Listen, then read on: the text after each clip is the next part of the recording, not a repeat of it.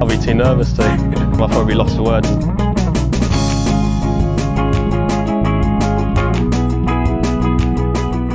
Hello and welcome to another edition of the Loss of Words podcast. I'm joined as ever by Jason. Jason, hello. Good evening, Tom. How are you? Yeah, good, thank you, mate. I'm gonna pre-record that from now on because the fact that I keep saying that in the same tone, at the same speed, every single time, I need to probably change out. Bradley Todd, Brad, welcome again.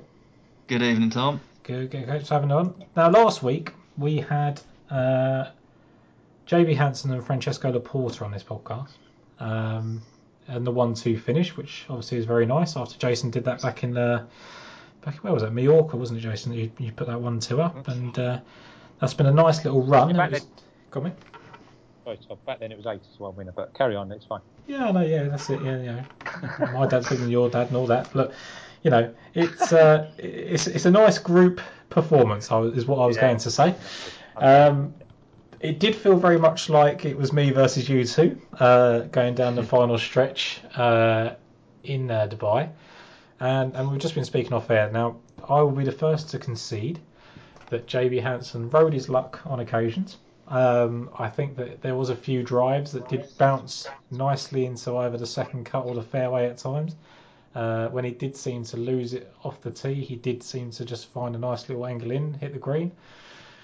What I would say is that every single passe that looked like he might not make, he did seem to just pour it straight into the cup. So I do think that he earned his thing, and I think there was a couple of times, Jason, as you said just before we come on, that Laporta was very tentative, wasn't he, with the birdie putts, playing like someone that was looking for his first title, and probably his best ever chance of doing it, or definitely his very best chance of doing it. And JB Hansen maybe having that win last year possibly helped him out. Yeah, they were in danger of somebody. Yeah, do you know what? It was another course, a bit like we've had recently, where it wasn't difficult, but I don't think it was as easy as you'd expect it, to be honest. Yeah. When the wind gets up on these tracks, and it's like this week's one, isn't it? Like the last year when the wind got up, it was an awful lot harder. When there's no wind, it's a nothing track, and when there is, it is a lot harder. It's just, the fairways were so wide, and then you had the semi-rough, and you really had to be wrong not to be able to at least recover the ball and at least give yourself a chance to save par. Yeah, look, JB done it well. I haven't forgiven him since 2012, I think it is. Challenge Tour final when he shanked his approach on the 17th, I think, when I had a lump on. But we have to get over these things, don't we?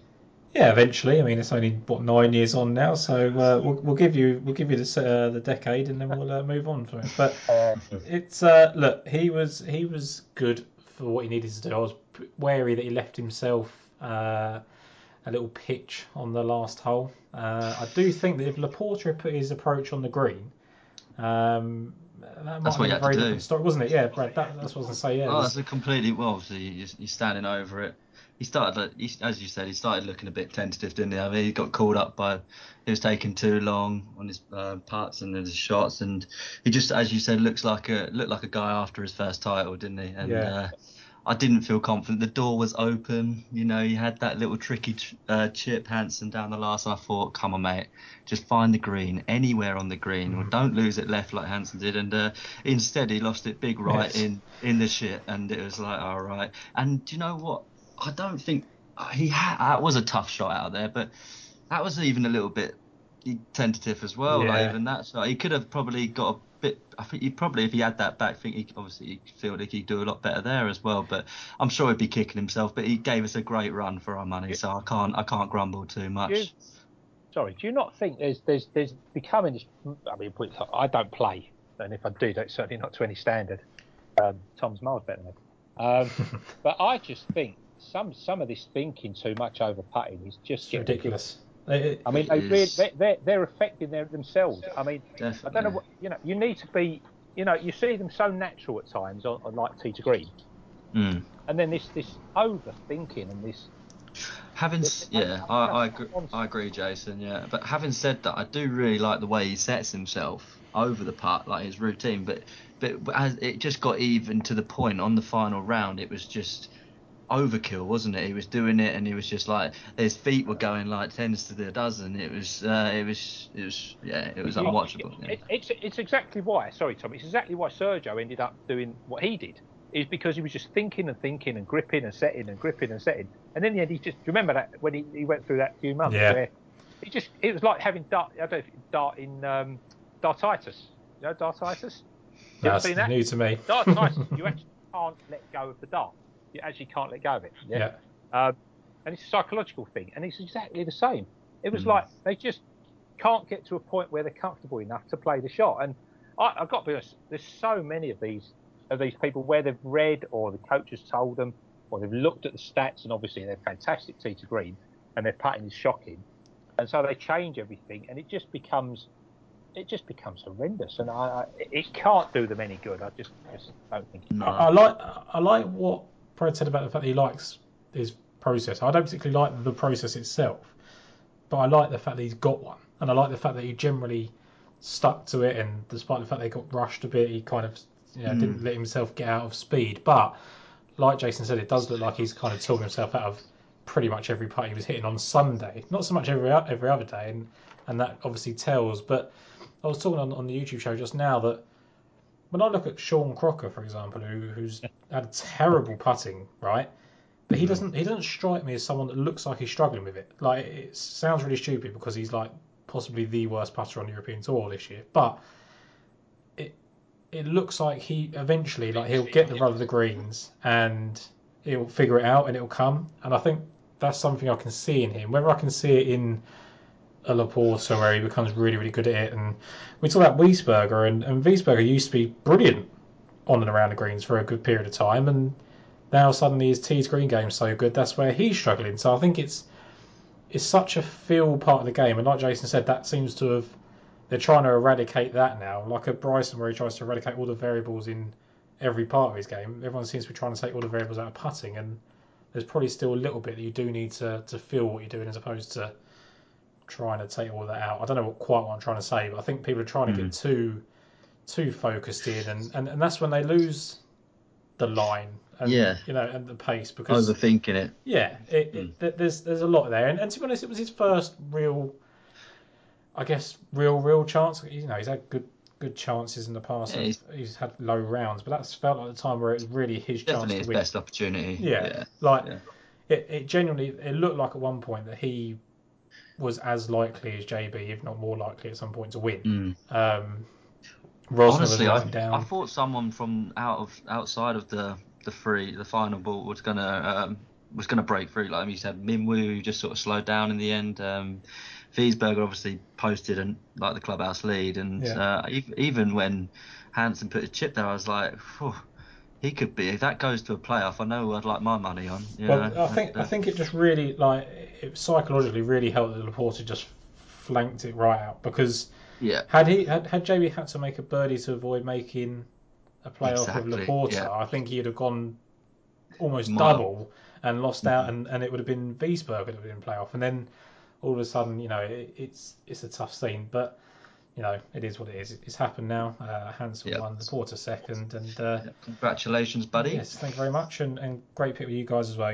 We're very happy the fact that's 3 weeks now, Jason, isn't it? That you went 1-2 Mallorca, 2-2 in Portugal, and then I've kind of scraped it back by putting a winner up. So it's been a nice run. But on to the DP World Tour Championship, which is ironically the last event ever on the European Tour before it becomes the DP World Tour. So we've now got, instead of the DP World Tour Championship, it's now the DP World Tour. I don't really care. I'm not that nostalgic about people are getting upset that it's that it's the last ever European Tour victory. I just don't. It doesn't really bother me. I haven't really thought about it. No, I haven't. Now you've said it. It's a little bit. I feel like it's something that has to be said. But the season starts again next week, so it's not like we're gonna have a massive break. But look, we've got Rory at 6-1, Colin Morikawa 17-2, Matthew Fitzpatrick 16s, Tommy Fleetwood 18s, Abraham Answer 18s, Sergio Garcia 20s. Jason, we spoke off air, and there was probably one player that probably stood out for you as someone that you would have taken from the top, but you didn't go there in the end. Oh, Tommy Fleetwood. Yes, that's the one. Yeah. Yeah, I mean, just to say very quickly, I mean, I'm not getting nostalgic about the European Tour, but when you've got the clear number one that's played 3 events in Europe, tied 68, tied 71, and wins, which is a major, which everybody's going to turn up in, it's not the European Tour, and I think it's absolutely disgusting. I have done for years, and I don't think it should be allowed. And I think you should have had similar things like Ryder Cup qualifications, where you have to play certain amounts to qualify for the European title. But this is money, as we said last year on this pod. This is what money does, and it's. The trouble is, and I completely agree with that, mate. And we spoke about it last year, didn't we? Sorry to cut you off, but the trouble is, if you start enforcing those things in, players just won't turn up. Don't. But then you're left with. No. Somebody have the balls to say this is the European Tour. Yeah. It's not anymore, though. It's a world tour. There's got to be sponsors out there that say, okay, we are going to sponsor the proper European Tour. This will be okay. It might lose slight status, but we are actually going to get together. It's just not. It's all pandering to. But if you try and go to a sponsor and say, well, look, with our new qualification, we can't guarantee that Rory, Tommy, Ansa, Sergio, That's down to them, isn't it? That's the players. I mean, how much bloody money do you want? No, but then the sponsors aren't going to want to put an event on. Tom, if I've got £400 million in the bank, I'll play where I want. Yeah, I don't need a sponsor. Somebody can stand up. They don't all need to go, oh, no, it won't give me another 400 million this month. I don't need another 400 million. I'm going to support the tour that brought me to this position. I've got my own private plane. I can fly anywhere I bloody like. It doesn't matter. Yeah, I understand you've got a brand, but somebody at some point, and the only way things progress in this world is where somebody comes apart from the norm. Otherwise, we're all being run. But I can't believe it. Not one top of the world player will stand up and go, do you know what? It really doesn't matter. This is what I'm going to do. But I think there's the old guard would always do that in the supporters tour. You've got the Westwoods and the Poulters and the Roses to a certain extent. You can't even get Paul Casey to do it, Jason. If you can't get Paul Casey to do it, how are you going to get Rory, all that to do it? I'm not in the game, but I mean, it's just, I don't know. But I mean, I just think to myself, I don't know. Who cares? You're going to take part in it. It's like Morikawa. It doesn't matter. He turn up at the Open and won it. Fantastic. Yeah. Right. You're going to turn up at the majors anyway. Yeah. But anyway, I've made my point. No, but I don't. How much more money do I need by going on the PGA Tour? I don't need no more bloody money.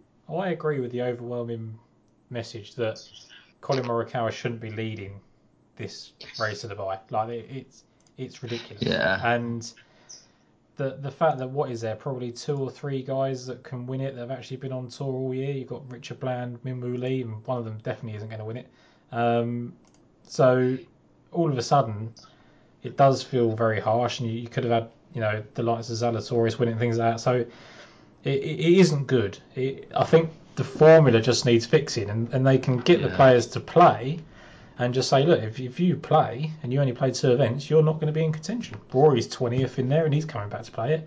Like, instead of weighting it so much in the majors, just, when they come over for the Scottish and Abu Dhabi, like, it's more the formula of what they've put into place themselves as opposed to they've let the players rig it themselves, basically. I agree with that. There's a lot there. It's like, why is it played in Dubai? We used to have Valderrama, you could have Wentworth. You'd get much bigger crowds. You get much more enthusiastic coverage. Everything about it would be better. It's all about. I don't have to like it. I know we're here every week. It is all just about the money in the end, isn't it? It's just. It's gross, and if I've got the platform to say it, I will do. No, we'll take it all on board. I mean, that's what we're here to do. I don't agree with the formula of it. What I do like is the players that have turned up this week. It makes it a better viewing event.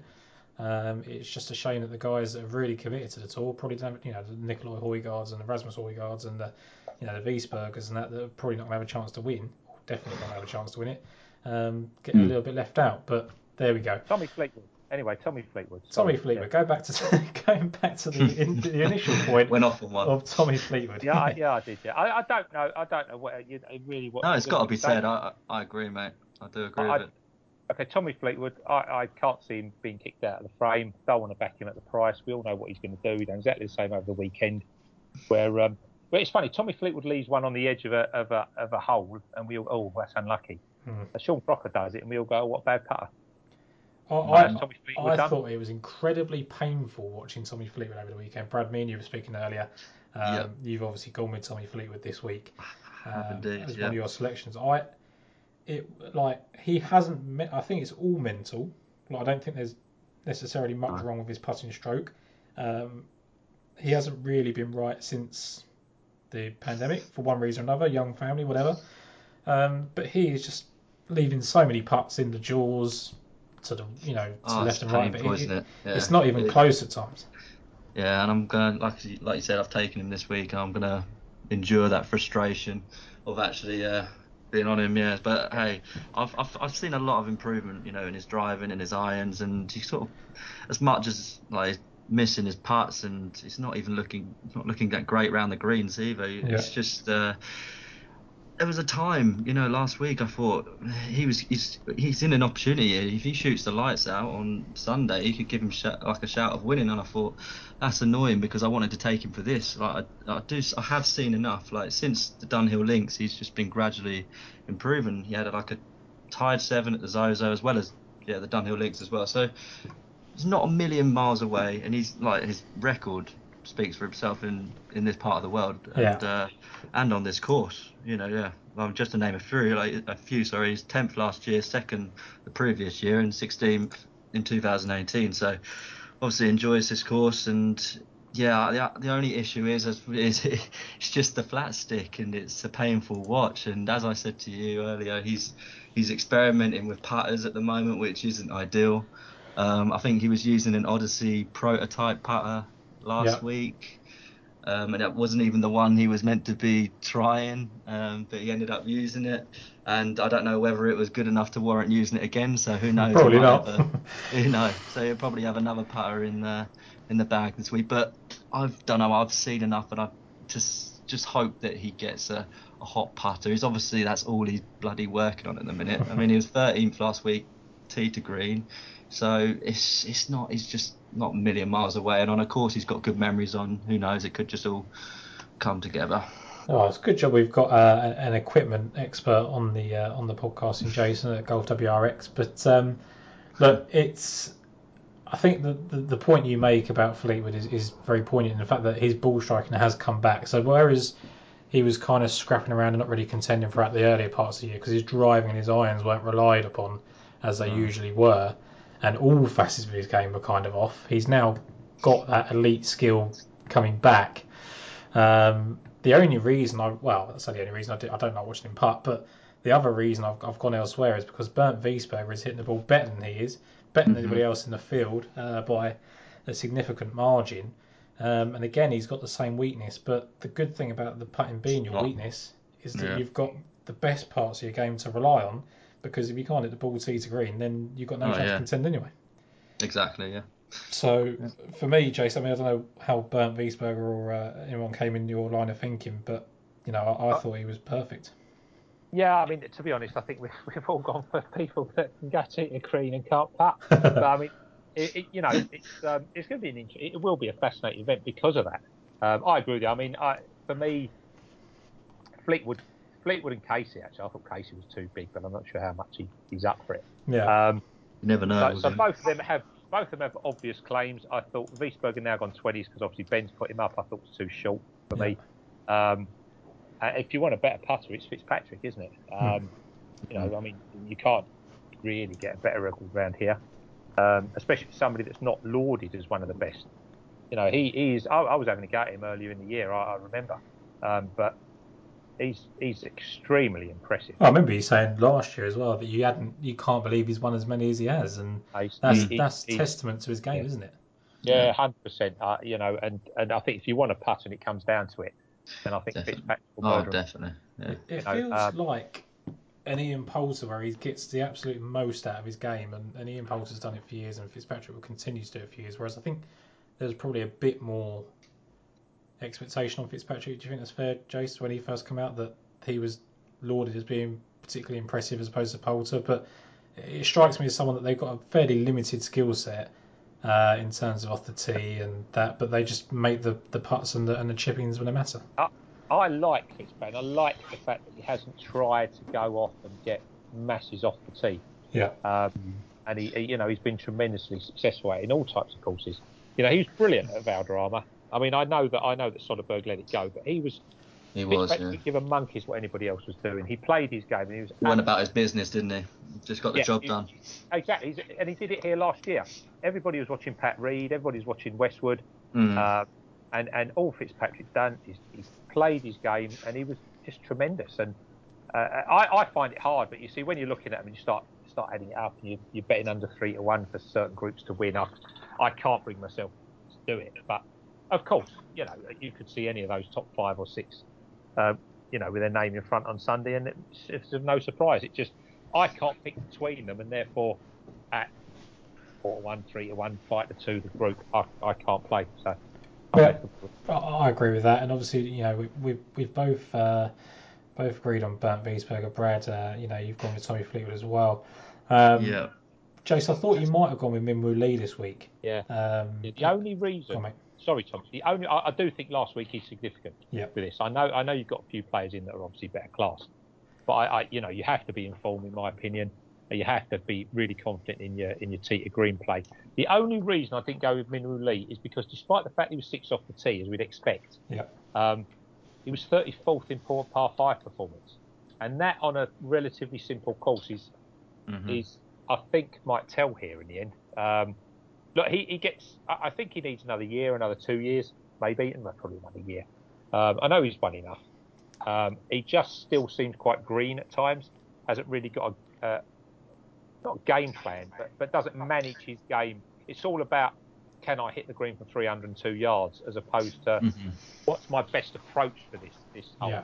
I get what you mean there, yeah. You know what I mean? But I nevertheless, in a 60-man field, at 30-1, where there are doubts about Patrick Reed, who obviously probably wants it a lot more difficult, as does Shane Lowry, he is real interest. I just, you know what? If I'd looked at the figures, and it shouldn't be put off by one figure, but if it had been 7th or 8th in par 5 performance, I probably would have had it. Yeah. I thought he let himself down. I think the thing for me with Minwoo Lee is that now he's this is now the arena that we expect him to perform in, right? So next year, as you've said, is a massive year for him. If he can kick on from what he's done, he's gone and won a very impressive event in the Scottish Open and performed pretty well since, excellently since, really.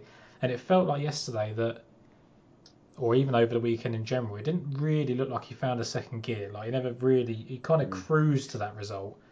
He was the one. Yeah, he was the one I was most fearing. I thought he was just going to catch fire at any point, like fearless. Just I thought he was just going to go on a little run and nab it, but he didn't in the end. But it felt like it was there, like it was ready to go. It just felt like he didn't quite put the foot down, and I think that's going to be the difference between him and the others above him in the betting, in the Tyrrell Hattons and the Wiesbergers at times, and people like that. That he really needs to. Whereas he made those 2 bogeys at 14 and 15, that ultimately cost him a chance of contending.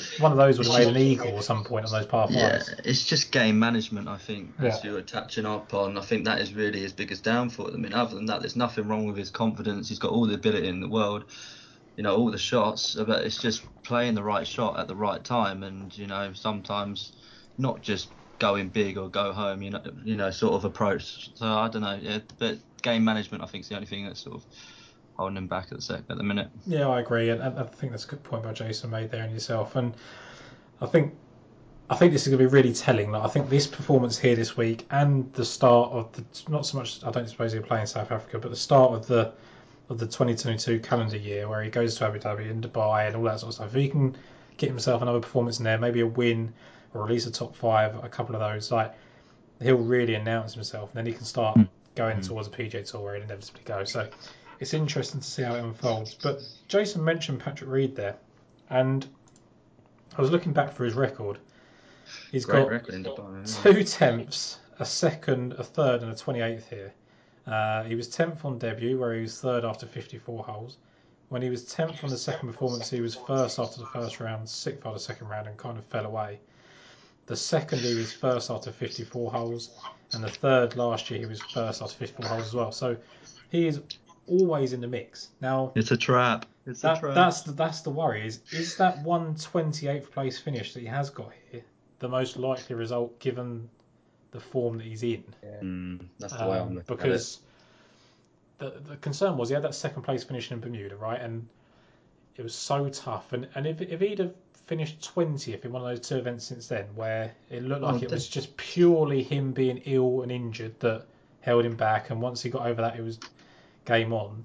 But because he's been so disappointing since, it feels like he isn't in the of the ability at the moment or the form to compete, and that's a concern. But he did shoot a 65 in Mexico, one of the rounds. I think he shot 66 or 67 last week. Like, there's just some signs, and he would be the one of the top lot that if he won, I'd be looking at myself going, he was 30 to 1 in a European Tour event. Like, I know the better players are here. I know Rory's here. I know Colin McRae's here, but it just felt like he was slightly a bit too big.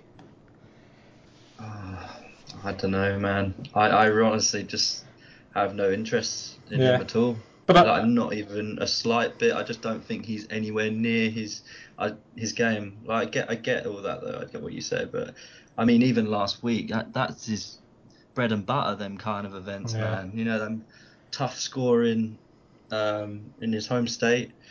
He just didn't play well at all, did he? And, no, I think he's very volatile at the moment. I think it's going to be interesting to see, like, if he can bring it back this week and he performs really well and does what he does on this golf course, then it kind of just shows. Obviously a good spot for him. Yeah. But, surely he's been in much better form than this coming in the past. That's the way you got to look at it, really. Yeah. But yeah, he's always been someone it's hard for him to be really consistent because he hasn't got the skill set to win everywhere, is he? So whereas, like you say, it's a concern that the two events he has kind of caught up in recently. 5 points less. You can take Horschel, who, despite not playing in the Middle East, I don't think. I'd much rather be on him at 25 to 1 than Reed 30 to 1. Yeah, no, I think the way they're playing, if you just looked at them two on paper and took the names out of it, then it's impossible to disagree, and that's what you've got to do, Jason. I think. Reed, I actually, as he got harder last year, you thought he'd improve, and he didn't. He sort of, I vague memory, he lost the ball into bunkers, and he couldn't get up and down. He didn't seem, but current form is worse than shocking, I think. Last 6 events, he's lost strokes to the field off the tee to green, and approaches. Right, you can't scramble your way out of that. That 65 was in a Bermuda that was just an unbelievable round. I don't know where he's got it from, because judged on the way he's playing, it's been a fluke, and there is no way he can win this event. It'd just be amazing. He does it for any of the recent winners who've had top 10s in their past twice. I mean, take that Bermuda effort away, and it's just an appalling card. No.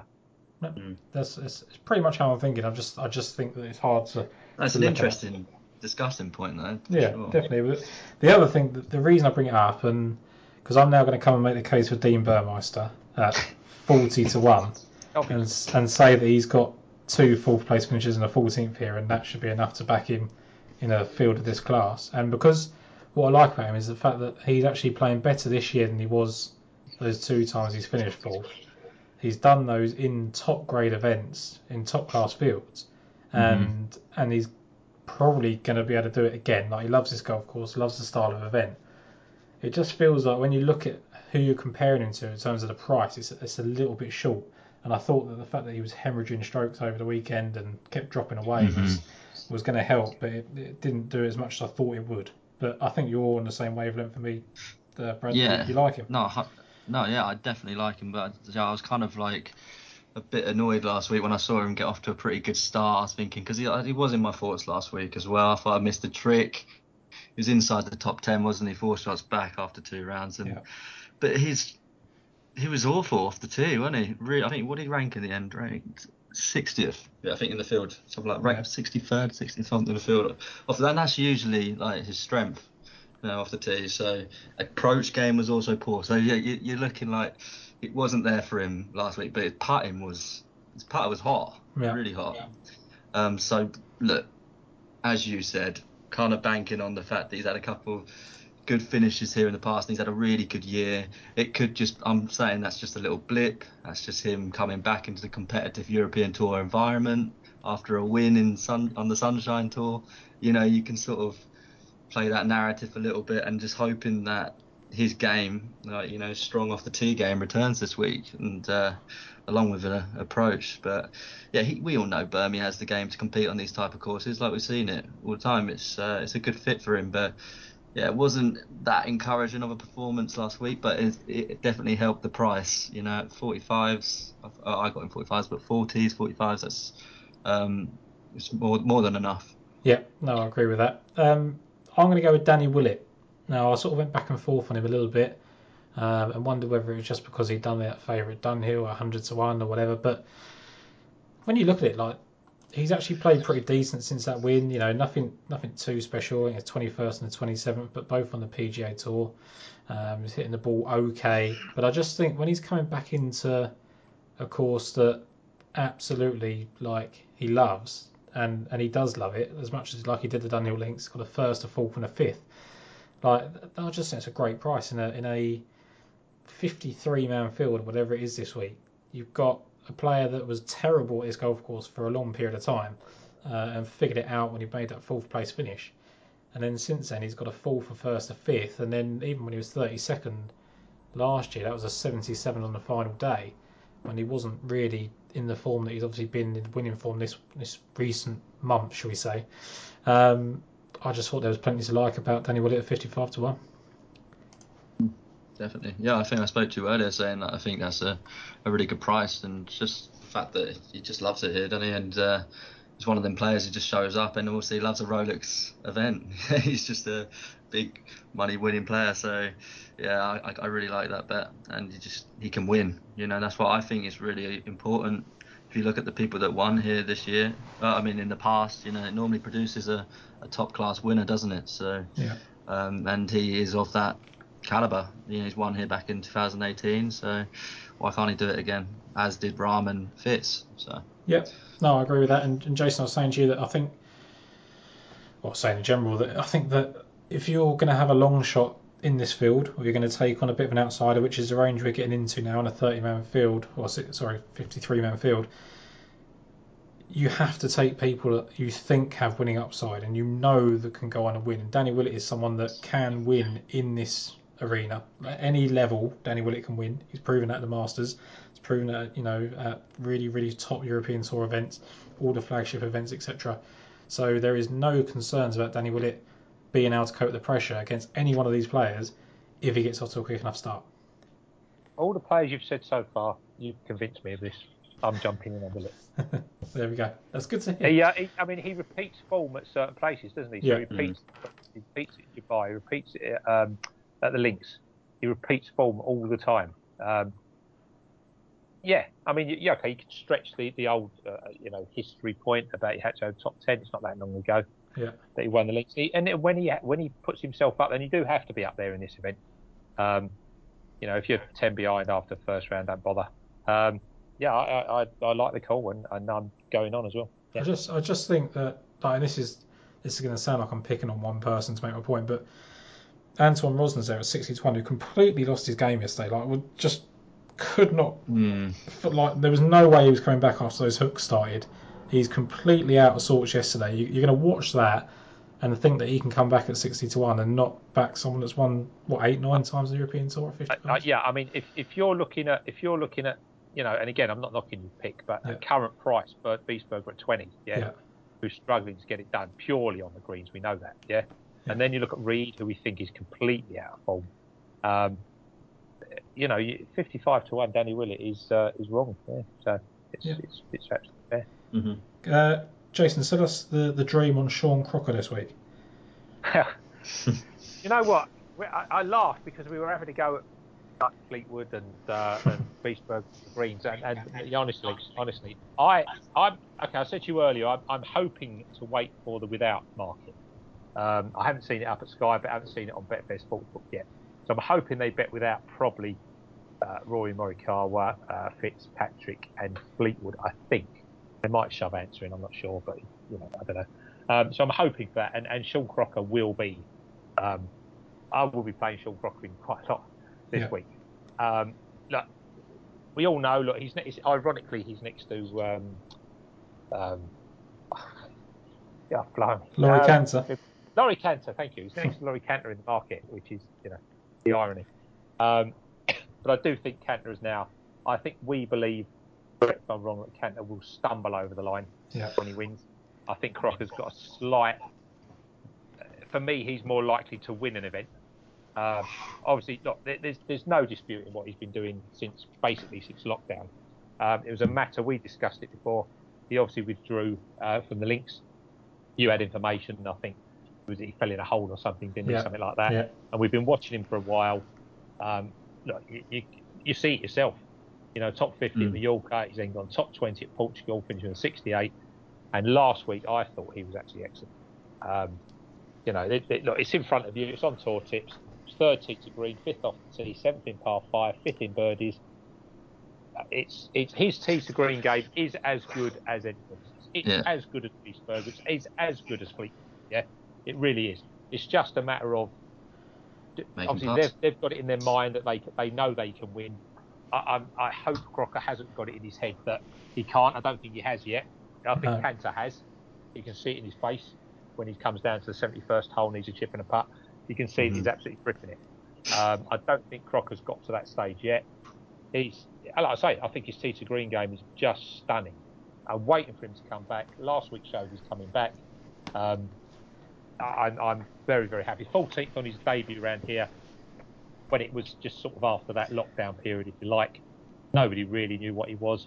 I 55-60 to 1 first 7. I don't care what price he's without the top 4. I'll be on. That's it. Yeah, I think for me, and we saw the missed putts that he'd missed, like that some of them were horrendously short, and some of them did seem to bother him. But the thing that kind of stood out to me, and something you mentioned about Minwoo Lee earlier, Jace, is that when you look at Saturday, he parred the par 5 5th, parred the par 5 13th, parred the par 5 18th. Then on Sunday, parred par 5 5th, parred the par 5 18th as well. So all of a sudden, forget about the putts that he's missed. If he just makes a couple of birdies in there, he's right back in the hunt again. The missed putts probably affect the bogeys that he made as opposed to the ones that he missed out on scoring. So the upside, what I'm trying to say, is that he takes advantage of those and capitalises on the tee to green game, because, as you said, he had that kind of injury concern at the Dunhill Links, and his form dropped off, which suggests that it was an injury, but it was short term, because since then he's come back. So yeah, I really like Sean Crocker. I'd love to see him get it done, and I think he makes a great selection here. I do think he's a without type, because I think he could be a 7th or 8th place finish, and you're sharing quite a lot of places or whatever. But I think he's a decent bet. I don't think there's much else to say about it. Brad, over to Martin Keimer for you. Yeah, Marty. Just 7 years without a win, and it would be a bit something if he could do it this week. But yeah, he's lost a bit of distance, and which doesn't help. But he's never really lit it up here, to be honest. He's had 7 top 20 finishes. Like, he's obviously had a great record in his heyday when he was firing. In Abu Dhabi, he used to.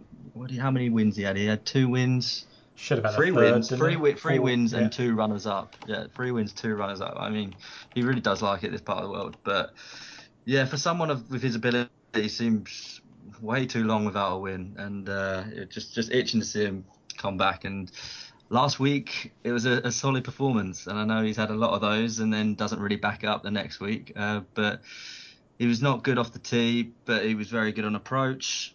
And yeah, as I said, he's not as long as he used to be. But on this, I just feel like he's just he's got that, as we were saying, he's a class act, and I know he's might not say as much anymore because he hasn't got the job done when he's been in contention. But we're talking about people, like we're saying, long shots that you think who could win. And I mean, he's won it. Well, he hasn't quite won it all, but he's won a hell of a lot more than everyone else in the field. And I think people forget that. And if he does, I just hope that it could be a good spot for him, and it could come all together for him this week. And like I say, he's got lots of experience here, but his best finish has only been a top 10.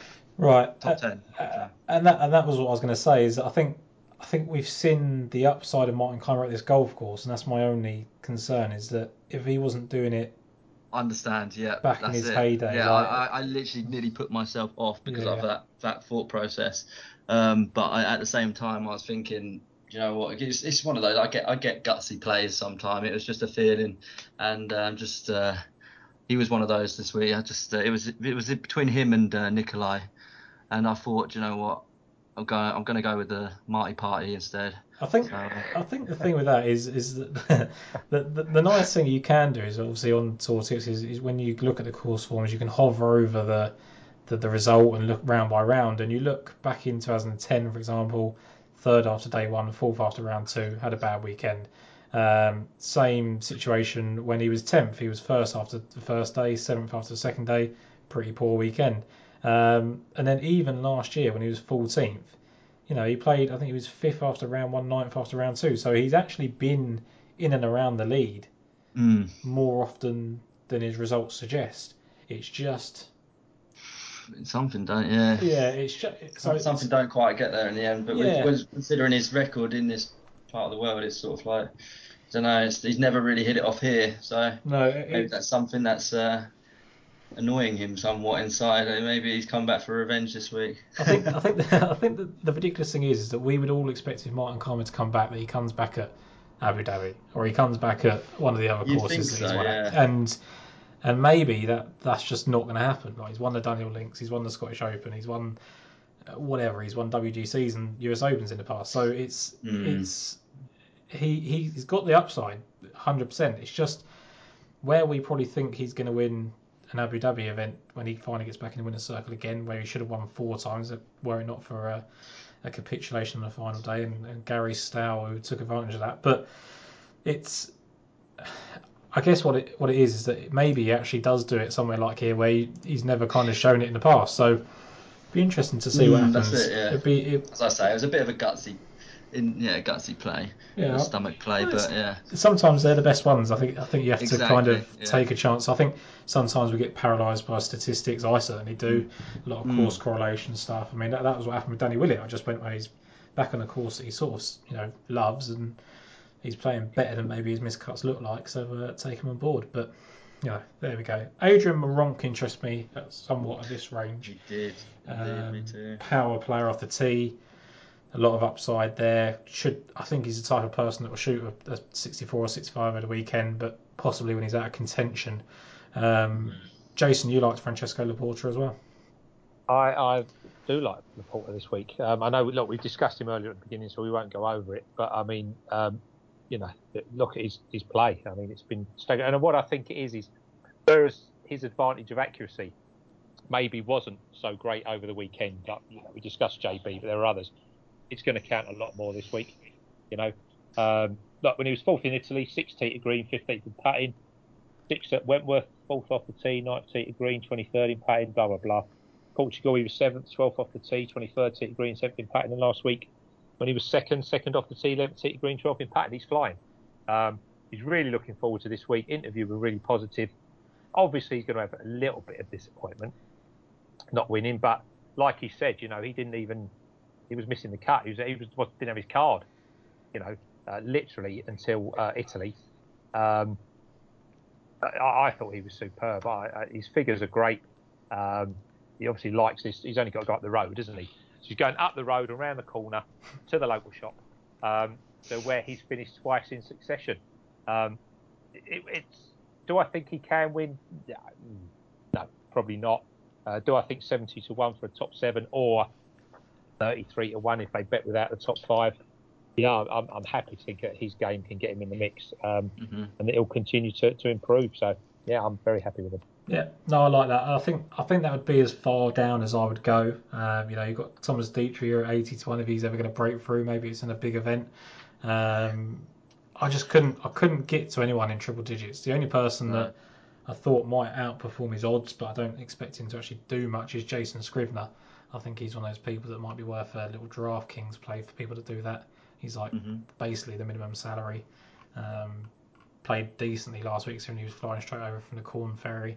And he's played well in the past. He's got a 10th, and he's had a second in Abu Dhabi earlier in the year. So I think there's interest there. But Jace, Guido Migliozzi was someone that you kind of looked at. Yeah, I like Guido. He's not in the sort of form that I think he can win this. He's a bit another one that I think needs another year to just learn a little bit more about his game.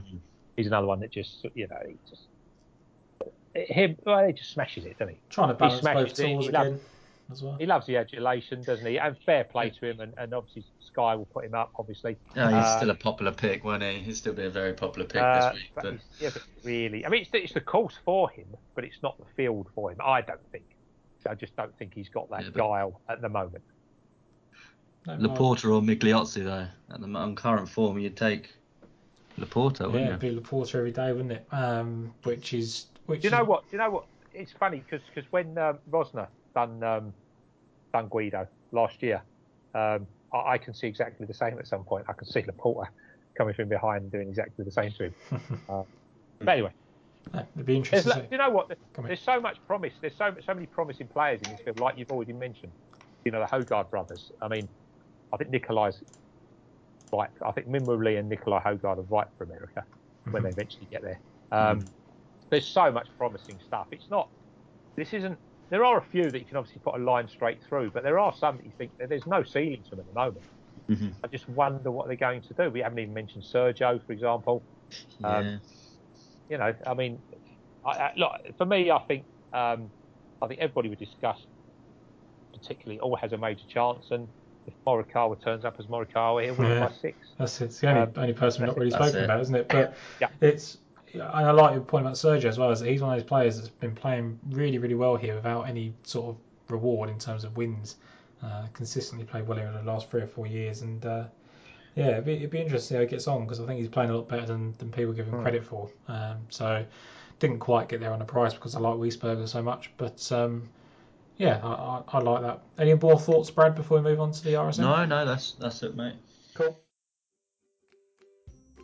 Naturally, on this show, we talk a lot about peak performance and having a whole package when it comes to winning golf tournaments. But you know who else focused on these two areas as well? Manscaped.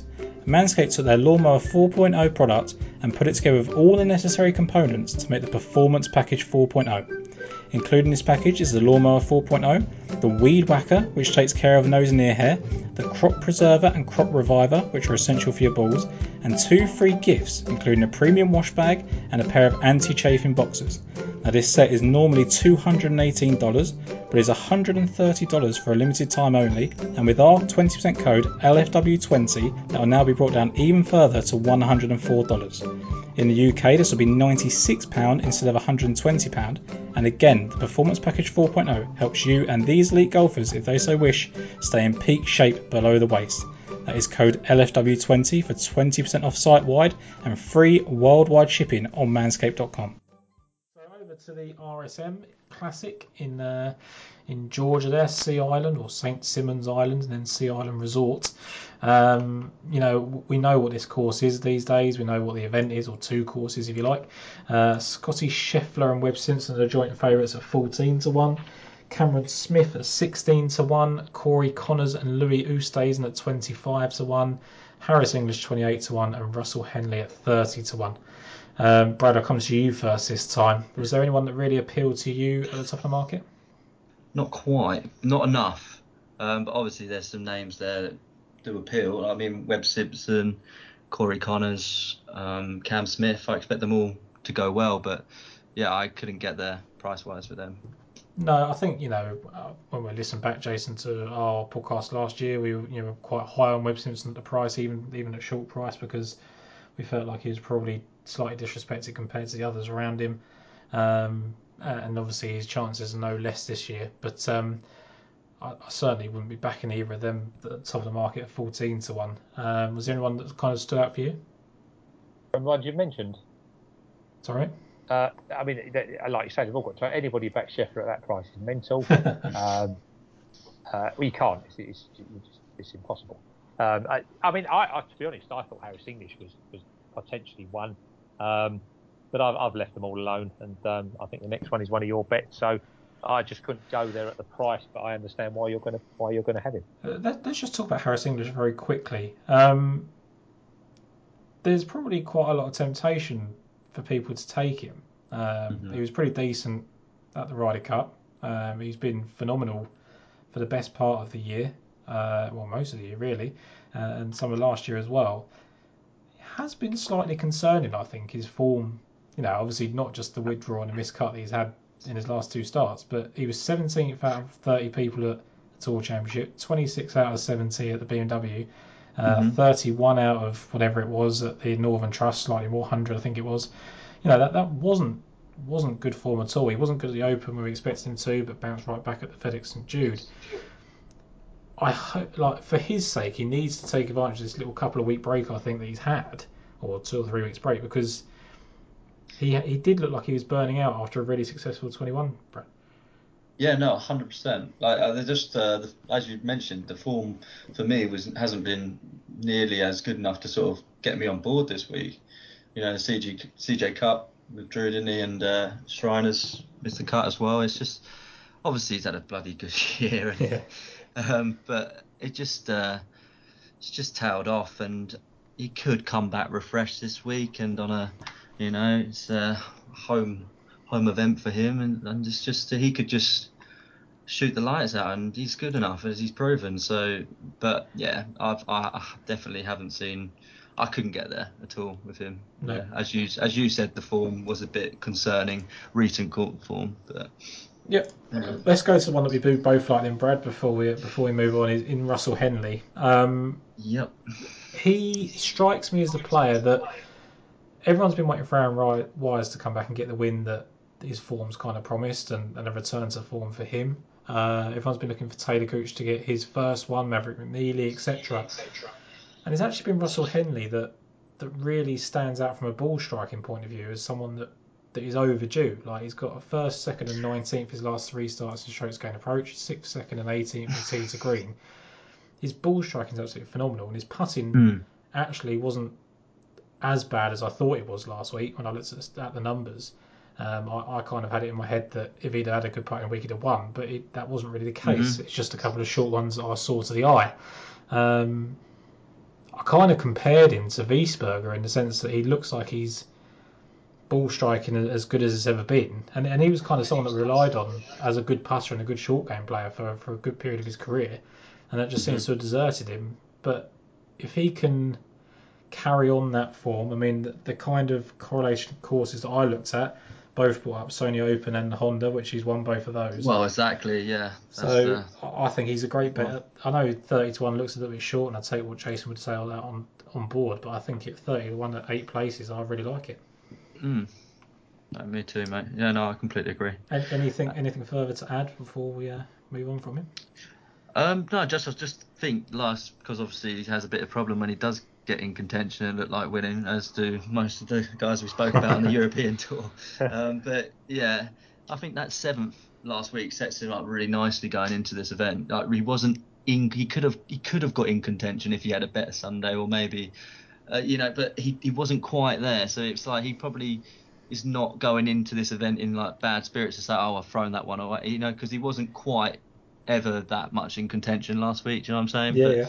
Instead, he's sort of going into this event, which he obviously knows and wants to do well in. Like, as you said, his ball striking is just phenomenal. Good course and comp history with his wins.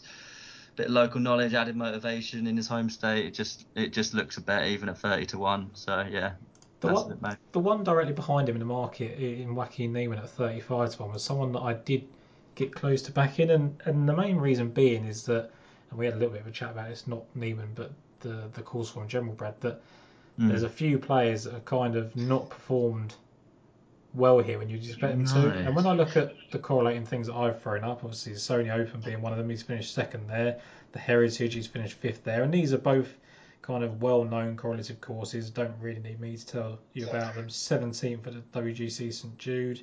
But one other course that I seem to find a little bit of crossover was the Greenbrier, where he's obviously won. Bill Haas, Kevin Kisner, and Robert Streb, who have all won here, all finished runner-up at the Greenbrier. Austin Cook was 5th there and had a win here.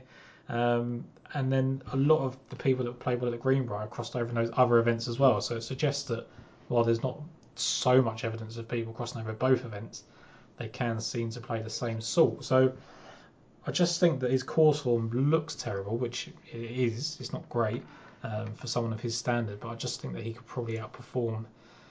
You know, it seems like one of those ones where you don't expect it to come on this course, but he absolutely could. Everyone was on him at Mexico. Was it Mexico? I think they were. That everyone was on him. Yeah. You know, and suddenly it might be that everyone's gone off him because it's not the right course for him based on course form, and I think it'll be a surprise to many if he goes on to win. But worth mentioning, I thought.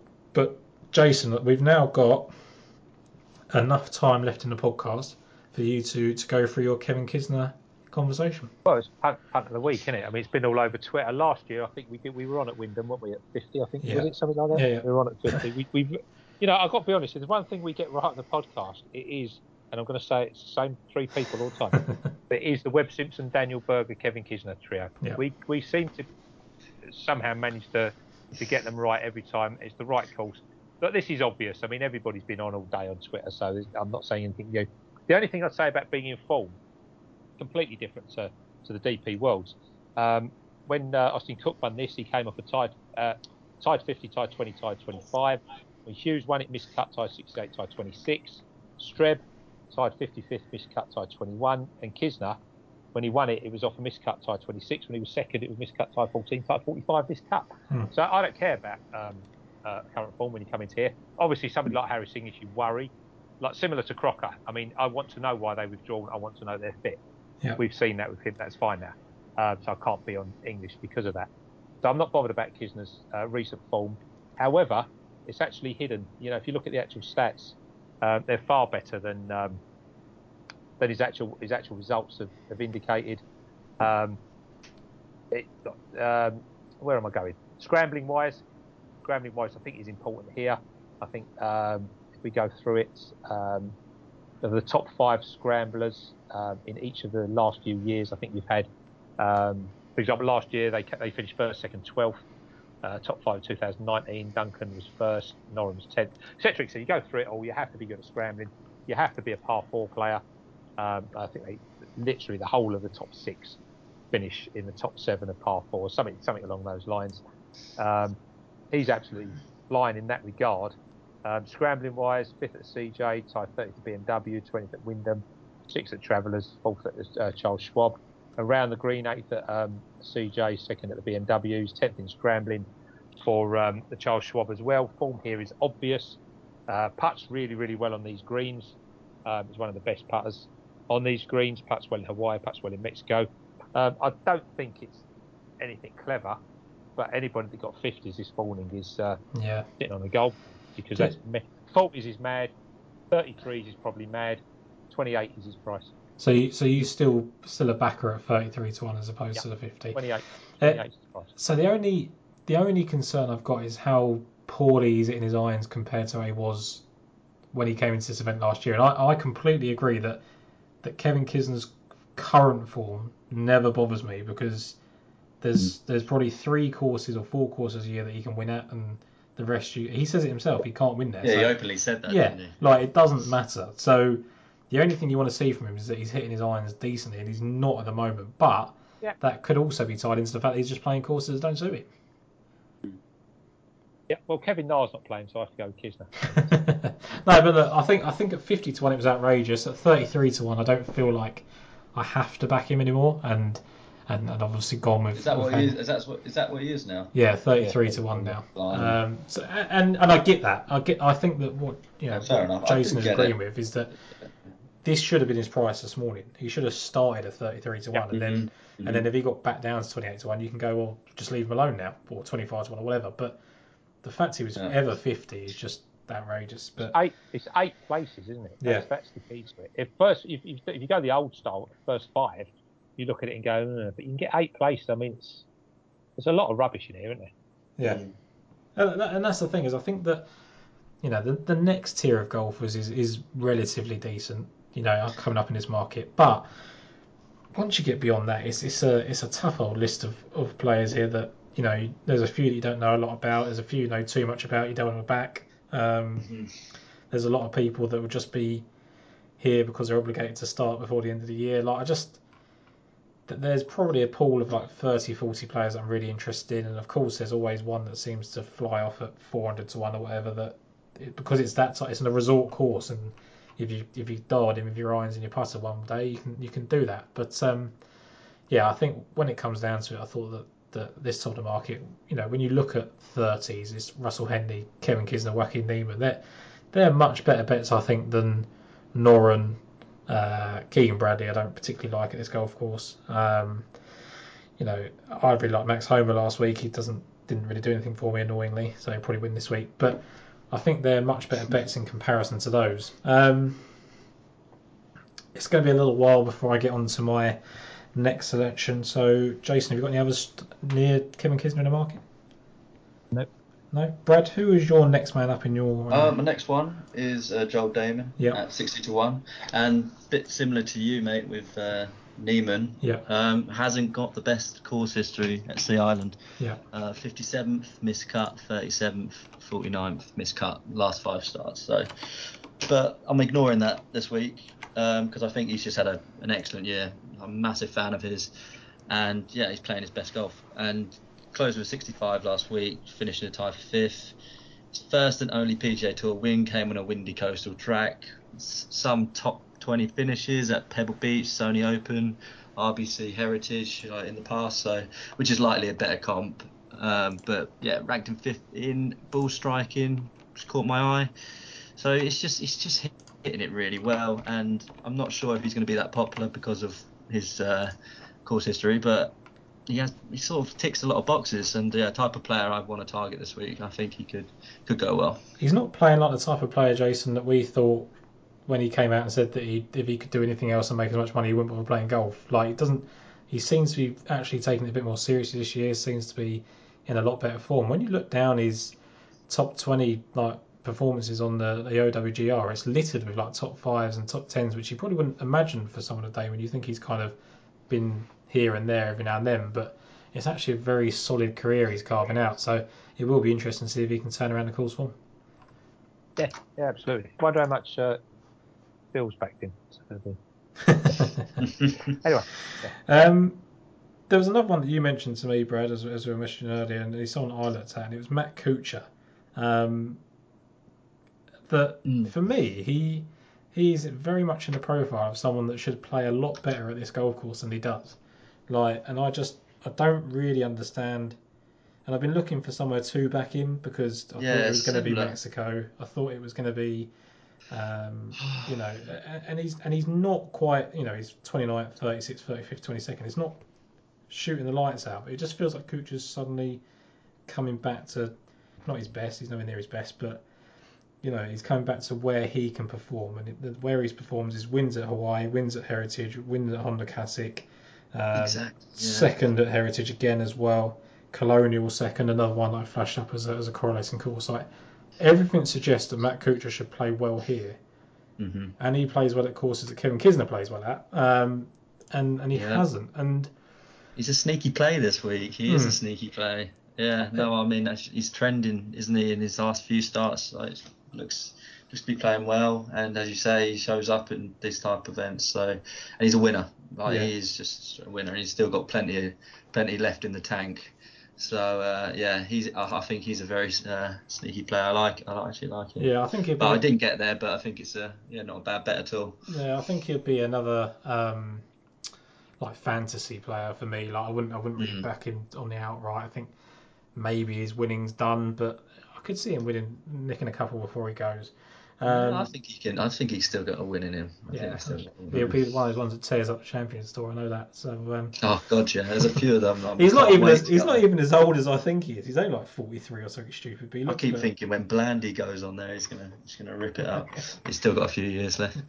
I mean, Matt Kuchar's only 43. He looks like he could be my granddad. But I know. He's there we go. But Matt Kuchar, when you get to the Champions Tour, you may not be able to carry it off. But the next person in the market for me that I looked at was Danny Lee. And I just wonder, this is more based on where he's played well in the past and the fact that obviously he's got a 2nd and a 7th place finish. And Jason, we've spoken about Danny Lee a couple of times. You put him up recently. to go in the top 10, top 20 in the market. And obviously, he landed that. But he's won the Greenbrier, so if there's any link to what I've put there, then that's obviously a bonus. 6th place finish at Colonial, tends to keep up form when he gets into it. Those good finishes recently have both come on coastal tracks in Bermuda and Mexico. I guess it just depends whether he likes putting on the Bermuda greens. But if he's back, in inverted commas, I think Danny Lee's a decent player to have on side.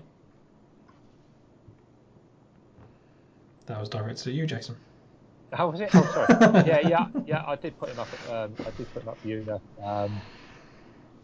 Sorry, put him up at Mexico, didn't I? Yeah. When he flew through the 64. When he actually should have won Bermuda, to be fair. He just went a bit lunatic down the stretch. So the fact that he finished second was a terrific effort. And exactly the words I wrote on the WRX thing, which was if Danny Lee is back, then he's back. I can't argue with you, to be honest with you. I haven't backed him, and I haven't got him as a bet. But was he a little bit short in the market for you? I put this up without the odds, seeing him. I was hoping he was kind of be triple digits, and I don't think he's been missed at his 80s in one place and 50s. He's been shortening sort of 40, 50 points every week, and after a second or seventh. What can you do? What you want in life, that's what he is. He's an improver, and there's a lot of these that are plodders. So fair play. Yep, no, I agree with that. We both agree on this next one as well. Luke List. Now, I spoke about Kokrak a lot during the win yesterday, saying that he was kind of written off and you shouldn't do that about a player that's got his skill set, and he's got to 36 and suddenly worked out to win, and that was a form of peak age for golfers, and it's turned out that way for him. And I think that Luke List, at the same age, relatively same skill set, I think he's been overlooked. Like, you look at his performances since May, he's got a tied sit for the Wells Fargo, tied 4th at the John Deere, tied 4th at the Barbasol. And then, you look at the starts of the season he's had, and he's had a 17th, a 7th, and 11th as well. I know, it's crazy, and he's still 80 to 1. And I think he's actually being missed. Like, I think that, and maybe I'm just getting too excited about Luke List, who's someone that's lit people down perennially. But he has the most important skill sets that you need. He looks, I guess it may be a little bit of a lazy comparison, he's just the same age and had the non-winning form of Kokrak, but he lost at the Honda Classic to Justin Thomas. That was his best ever finish, that's obviously a correlating course. Third in the Heritage, just one side out of that playoff. His first of his 2 Corn Ferry victories came here in Georgia, 2 top 10s in Bay Hill where the wind can get up. I just think that, and the 13th and 4th place finish here on the courses was pretty impressive at 80 and 90 to 1. 100%. Yeah, everything you just said, pretty much. Yeah, it all just sort of just builds together, doesn't it? To just make it look like a really good bet for this week. And if it wasn't for that double down the last, he would have had a top 5 last week as well. And I'm actually delighted that's the case, because he would have been 50s, wouldn't he? That's a good shout, because it's created probably a little bit better value. And probably less attention on him this week, maybe. Well, that's the thing. If it was a double to fall out of winning contention, he blew an event, then you probably wouldn't touch him. You just say, that's Luke List, and that's what he was doing, and a bit of scar tissue, etc. But he was never going to win. So he wasn't. No. He's dropped a double, maybe going for something to try and place higher. And I don't know. I didn't actually see him make the double, but I just thought 80 to 1 8 places was someone that I think's massively improving. I don't suppose the market's not usually that accurate off the tee, which is obviously something that's definitely helps here because of the rough. But even last week he was, I think it's 24th off the tee, and 10th in ball striking. So if he can replicate that kind of ball striking performance, then he's going to go well, isn't he? And as you say, the comp courses and everything, it just ticks a hell of a lot of boxes. I really love him this week. I'm worried how much I do like him, and that's always the way, isn't it? And he was a lot bigger than I anticipated. I thought he was going to be unbackable. I thought he was like 33s, 40s, or 50s, and you couldn't back him. But when I saw 80 to 1 8 places, and he opened up 110 to 1 this morning, I just thought it was absolutely ridiculous. I saw 100. Just soon didn't last long. That's obviously only 5 places, so you're giving up a lot there. But I just think, I don't want to say the market's missed him, because people a lot more intelligent than I am set these prices. But I just think that he's making that improvement that maybe he's going a little bit undone. Like we've seen Luke List come second and third in fits and starts, but now he's just racking off the top 10s, top 8 finishes consistently. It gives me a lot of positivity, I will say that. On the flip side, which is weird because I'm gonna say I'm probably gonna put him up as well, is Patrick Rodgers is someone that we've kind of known what he is for a relatively decent amount of time. But he started this season with 4th and 6th place finishes at the Fortinet and the Bermuda. And despite the fact he missed the cut in Mexico, I think he can bounce back. He lost that playoff here in 2018 to Charles Howard III, Jason, back in 2 or 3 years ago. Fine around 62 there, which is like you say about a lot of players, and probably applies to Patrick Rodgers. That seems to be how they might get it done for the first time. And obviously he did lose that playoff, but it's the second top 10 he's had on the golf course, finishing 10th 2 years prior. And just the good course form, the current form. Where, if you're a believer in the upside of Patrick Rodgers and think he can win, I think this is a good track for him to do that. Yeah, well, Sundog Martin will put him up, won't he? Because he does every week, doesn't he? Hello, Martin. And why not? Yeah, look, as you know, I mean, how long are you going to hang on his potential? I don't know. But I mean, yeah, look, you can't go wrong. 2 top 6s, Fortinet and Bermuda. I mean, putts reasonably well on these greens. Good memories of here. I mean, at some point, I just think some of these players at some point it's just going to get to him. Maybe hasn't with him. His recent form isn't bad at all. So, yeah, fair enough. Yeah, throw him in. Can't argue. Wouldn't back him, but throw him in. It's worrying that I've got Luke List and Patrick Rodgers, who are 2 players I've probably actively avoided in the past. But these are the cards that we've been dealt this week. But Jason, next up for you in this range. Well, just in between all that, I thought Seamus Power was worth another look. Now, I know that he's got 4 missed cuts, but if you look in between that, he's got those rounds, hasn't he? He's 65 second round last year, didn't quite make the cut. 68, 69, 67 before that. And he's obviously now a much rounded, fully fledged PGA Tour member, whereas before he was just messing about. Look, form's in front of you. We all know he's a bit... he's a bit of a sexy player. He's got a massive following, isn't he? A massive Irish following over there. Recent form is brilliant. 21st at Shriners, 12th at Bermuda, 11th in Mexico. Again, if you look through it, I've done the stat last week, but I haven't done it this week. I think that's 75 in his first round at Houston. It's the first round over 72 in like 42 rounds or something. Yeah, it's incredible consistency. And I just thought he let me down last week. I did put him up as one of the prop bets. And I just felt, given the fact he's top 30 in par 4s for the tour over the last 3 months, done much better in his scrambling over the last couple of weeks, which has improved his overall stat. And 66, I don't think there's again, we haven't reached his ceiling yet. Don't know what he's going to do, and I just think there's enough there. I'm like I say, I'm very impressed with somebody that hasn't struck over 72 in whatever 46 once in 46 events, something like that. Yeah. So I'll put him in. And just one more, Tom. Well, there was a few that I looked at. Norlander I looked at because he repeats form in places all the time. He's a really. I think it was on when he was second here actually. Fifth. I can't remember which year it was anyway. So he was worth a big look at. And Hayden Buckley I thought was definitely worth a look at. He was top 20 in ball striking on tour in the last 3 months. 4th in greens, 15th in par 4s, but obviously scrambling's a bit dodgy.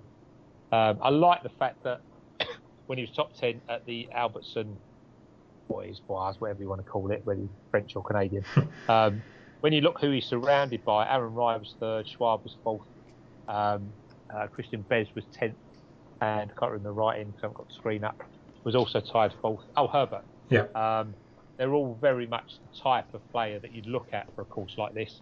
So I think that form might be pretty useful. So they were looked at whatever. They might be trades if they go at St. Stu like 250. But the one I'm going to go on, the big rag of the week, is Rory Sabatini. There you go. There we are. There's your Rory bet of the week. The Matt Kuchar that isn't Matt Kuchar. Right. Rory Sabatini. It's not South African now either. Third scrambling over the last 3 months, 5th in par 4s over the last 3 months, all according to Tour Tips. Obviously, he was second tee to green at the Shriners, first around the green, won at Honda, won Hawaii, got form in Pebble, got form at the Farmers, which is difficult. I have no idea what he's going to do. As you haven't got any idea what he's going to do either.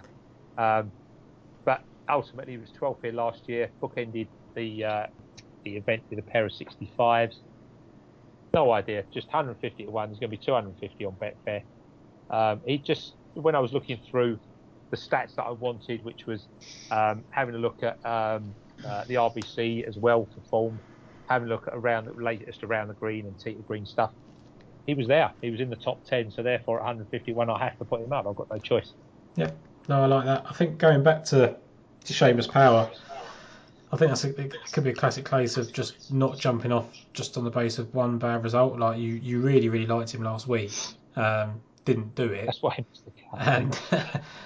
And to me, I would just discount him and just say, well, his run's ended and that's it. And that's a dangerous thing to do because those are the ones that come back and haunt you. I think that when you look at his body of work, like you say there, however many rounds, 42 rounds, whatever it was, since he's shot over 72 is ridiculous. So you've got to look at the larger body of work rather than one missed cut.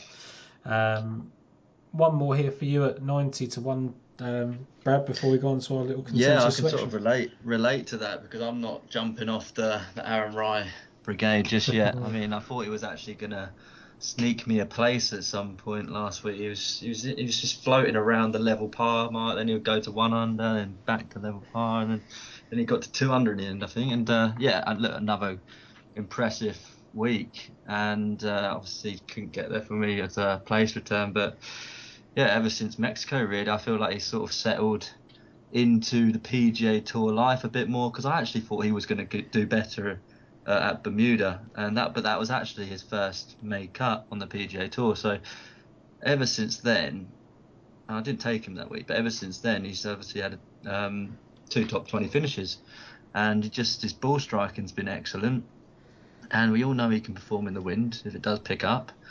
I just think it could be. I can't not take him this week. I had to take him again on the back of that, of his finish at Houston last week, and I think on paper it could be a good fit. I know you have to make birdies, but he can. Like, if he's feeling settled and it's a good course for him, he can at the same time. As much as I like taking him in tough conditions, it's one of those. But hopefully he's going to have to find a hot putter if he has any chance. But quite happy to take him again.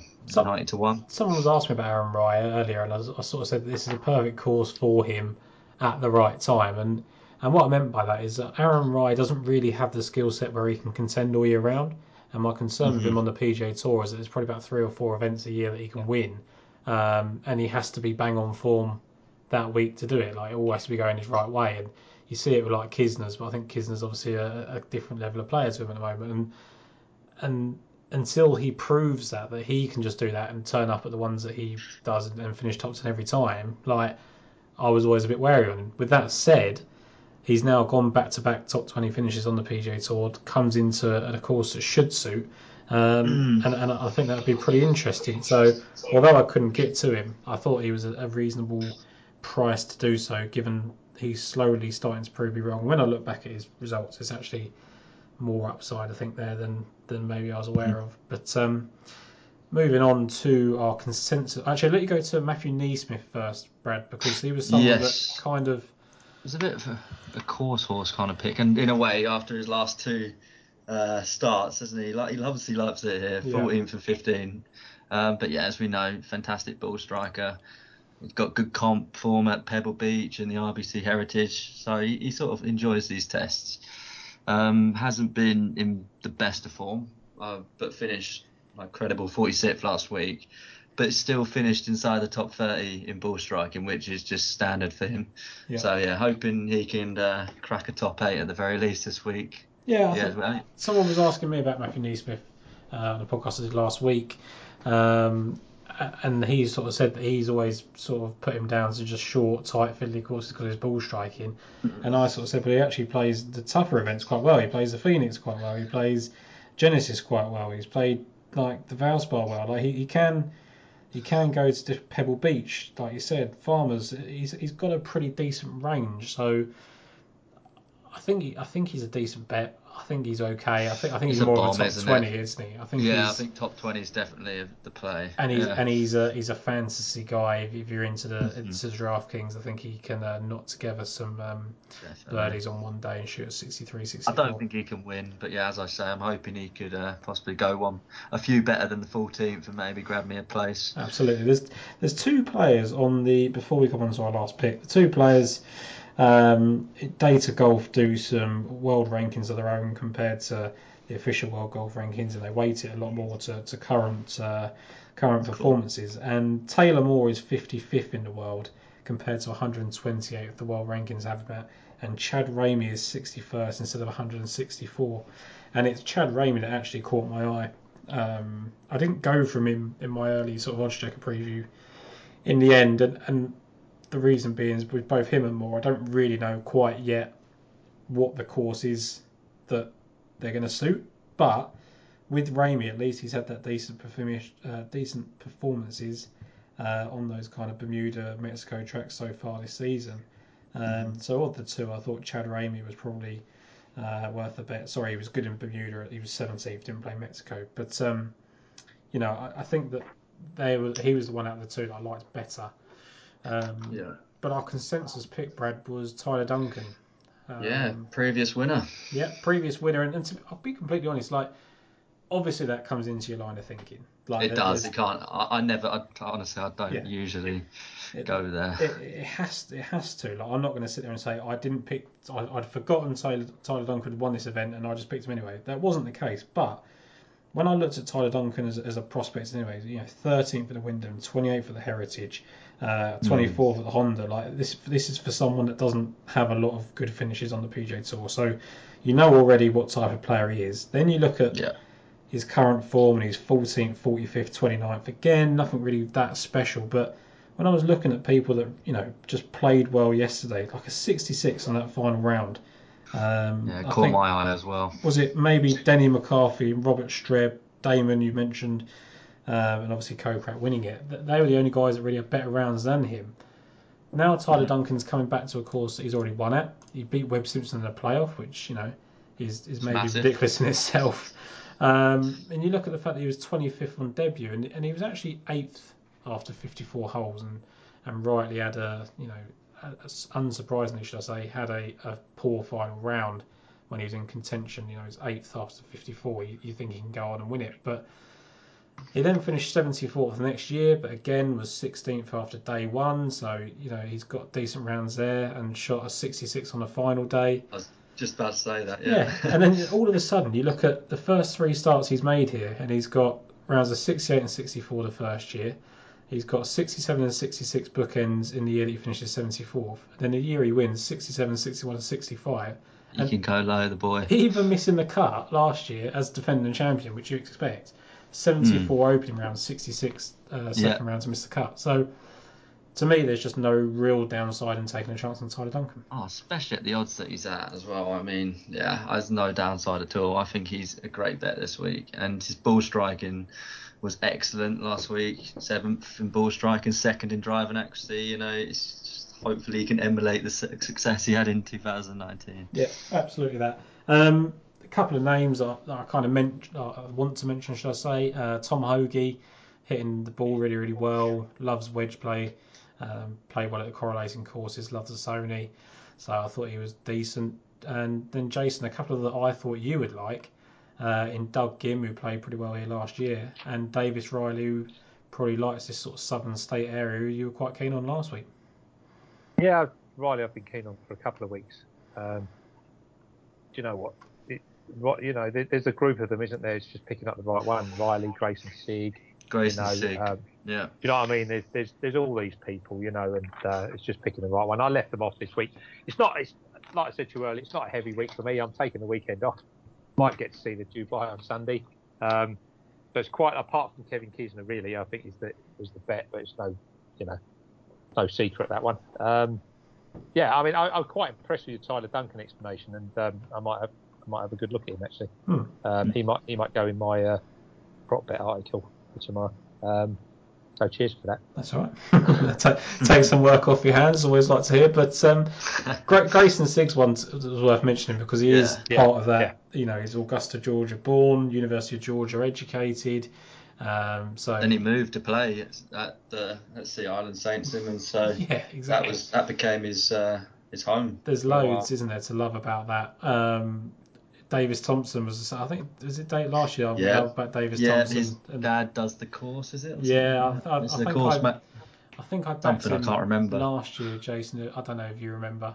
I think I went on some tangent about him maybe nearly winning or did win the Jones Cup. And was he first round leader? Was he? Not here. He was really crap here last year because crap! I got really excited. I swear there was one year he came flying out there. Probably. Was that a major? No, he done it at 3M. I think he went. But I got really excited about him last year and he was shit. So there's that to avoid. I thought it was really clever. I think he was 500 to 1 or something stupid, and he was 1,000 to 1 on Betfair, and he missed the cut. And I recently took him in the Corn Ferry finals because that was at the club car championship. I think that was in Georgia, and he was saying that I found out a bit of information that he plays there quite a lot, and I was like really excited. He was like, I think he was like 50 to 1. And he didn't. I think he was like 3 over for the whole event in the end. So he shot 77-73 here last year to finish almost dead last. So the only people that were worse than him were Brendan Steele and Anthony Cordes. So, and I don't even know who Anthony Cordes is. So it wasn't good. But there's a ton of names down here, and we could probably speak all night about people at 400 and 500 to 1 that you could chuck in. I'm not going to bother because I honestly don't have the energy to explain it. And maybe there'll be some long bombs that we might put up on Twitter. I'll probably do my little 1,000 to 1 thing that I do every now and then and pick one from there. But look, I'm pretty happy with the people I've got, the team I've got, despite the fact it gives me the heebie-jeebies on paper. I think there's good reason for it. So if no one else has got any other business, I'll summarise our picks. That's all good. Jason, anything else for you? Yeah, just very quick, just quickly. Sorry, very very quickly. Just Bernard Langer. Yeah, it's just unbelievable this week. He couldn't walk. Literally after the first round, he could not walk. 72 second round. Jim Furyk's in front. Jim Furyk's going to win everything, and then Langer comes back with 63 third round. Man's an absolute. He's just he's a machine. I wouldn't be surprised if he was actually legitimately like a machine, like a Terminator. He's come back. Yeah, like he is running on oil. And again, I know you've got to go, Tom. So apologies. The LPGA face to this CME Globe has been absolutely brilliant. Jin Young Ko and Nelly Calder. Nobody saw the. I've written an article about it. Nobody saw the N2 competition over the weekend. Calder was clear. She hit treble bogey on 17, bounced back birdie on 18. 4-way playoff, which she eventually wins. There's about, about 10 pence in between them. Final event this week. It's going to be absolutely awesome. Hopefully, whoever wins it, the other one gets Player of the Year. So at least shared the. It's going to be Yuka Sasso. I'm telling you that now. Well, it's potential. There's always. No, I'm just making a ballsy statement. For every John Rahm, isn't there? But just to cover them. Sorry, Tom. No, that's fine, mate. I'm equally excited. Correct me if I'm wrong. Was it 3 of the world's top 5 in the playoff yesterday? You had Lydia Ko, Nelly Calder. I remember the other two. Now, Jin Young Ko was there as well, wasn't she? Jin Young Ko. Lydia didn't make it. Lydia Ko was in. Nelly Calder was in. I've put you all on the spot, but I'm pretty sure it was. The point about Jin Young Ko is that Calder obviously could have gone in front here, and Jin Young Ko just fought her way all the way. Back on Jin Young Ko again. Sorry, Tom, but it's tough. You can edit it out if you want, mate. Right, she's 2 on. She's 2 on. Now nobody wants to bet 2 on, but she's 2 on to finish top 10 this week in basically the Tour Championship. Right, these are her form figures: 6-1-1-2, 6-1-9, 60. Okay, the Evian and 1. Okay, she flew at the end last week to finish 6th. She's 2 on. She won here last year. She's got a couple of other top 12s. If you don't want to have another bet, 2 on, go. You're not going to get that in the bank, are you? effectively free money. Yeah. Just had it in with a double of Rory McIlroy and just sweat it all out on a Sunday. No, I like it. There's a lot of things. And Jason, just give us a little tip to where we can find that column that you wrote on that as well. Golf WRX is. In fact, you'll find a column a day on something golf related anyway. Keeping you very busy over there, aren't they? Yeah, they keep me extremely busy. Yeah, which is good. It's always nice. I like being under pressure. Yeah, that's how we do our best work. But let me just summarise my picks in the DP World Tour.